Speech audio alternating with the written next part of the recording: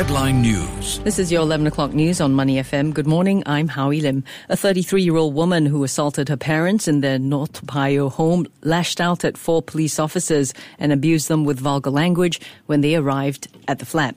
Cheryl Sung Yu Tin also snatched and tore up a statement Staff Sergeant Gerald Ng Yong Sheng was taking from her mother about the events that took place in May 2017.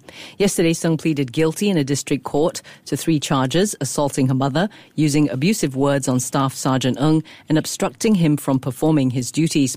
2 separate assault charges involving both parents and 3 charges of verbally abusing the 3 other police officers will be taken into consideration during sentencing. Finance Minister Heng Swee Keat said Singapore's tight foreign manpower policies will stay in place for now to encourage companies to transform, but there's room for review in the longer term. Mr. Heng said at a media briefing yesterday that the government is sticking to its stance in the short term to signal the importance of raising productivity. He indicated that relaxing the policy too soon may tempt employers to go back to their old ways.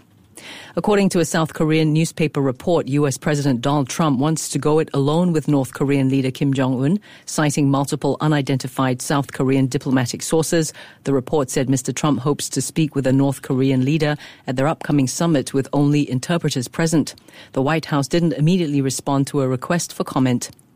German police raided the offices of Porsche and Audi as part of a fraud probe against 2 top Porsche executives and a former employee of the luxury car maker in connection with the diesel emissions cheating scandal.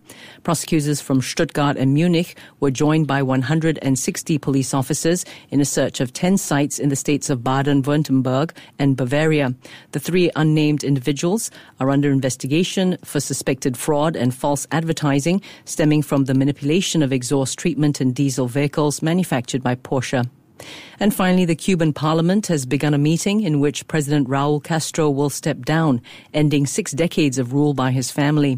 MPs will also vote to confirm Mr. Castro's successor, although the result won't be announced until later today. From Havana, here's the BBC's Will Grant.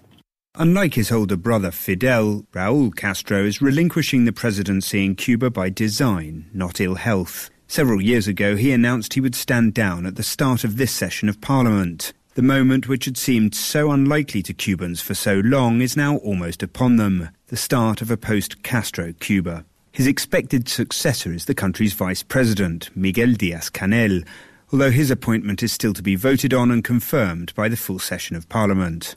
The BBC's Will Grant reporting. And that's it for the news on Money FM. Get more from the Straits Times or the Business Times.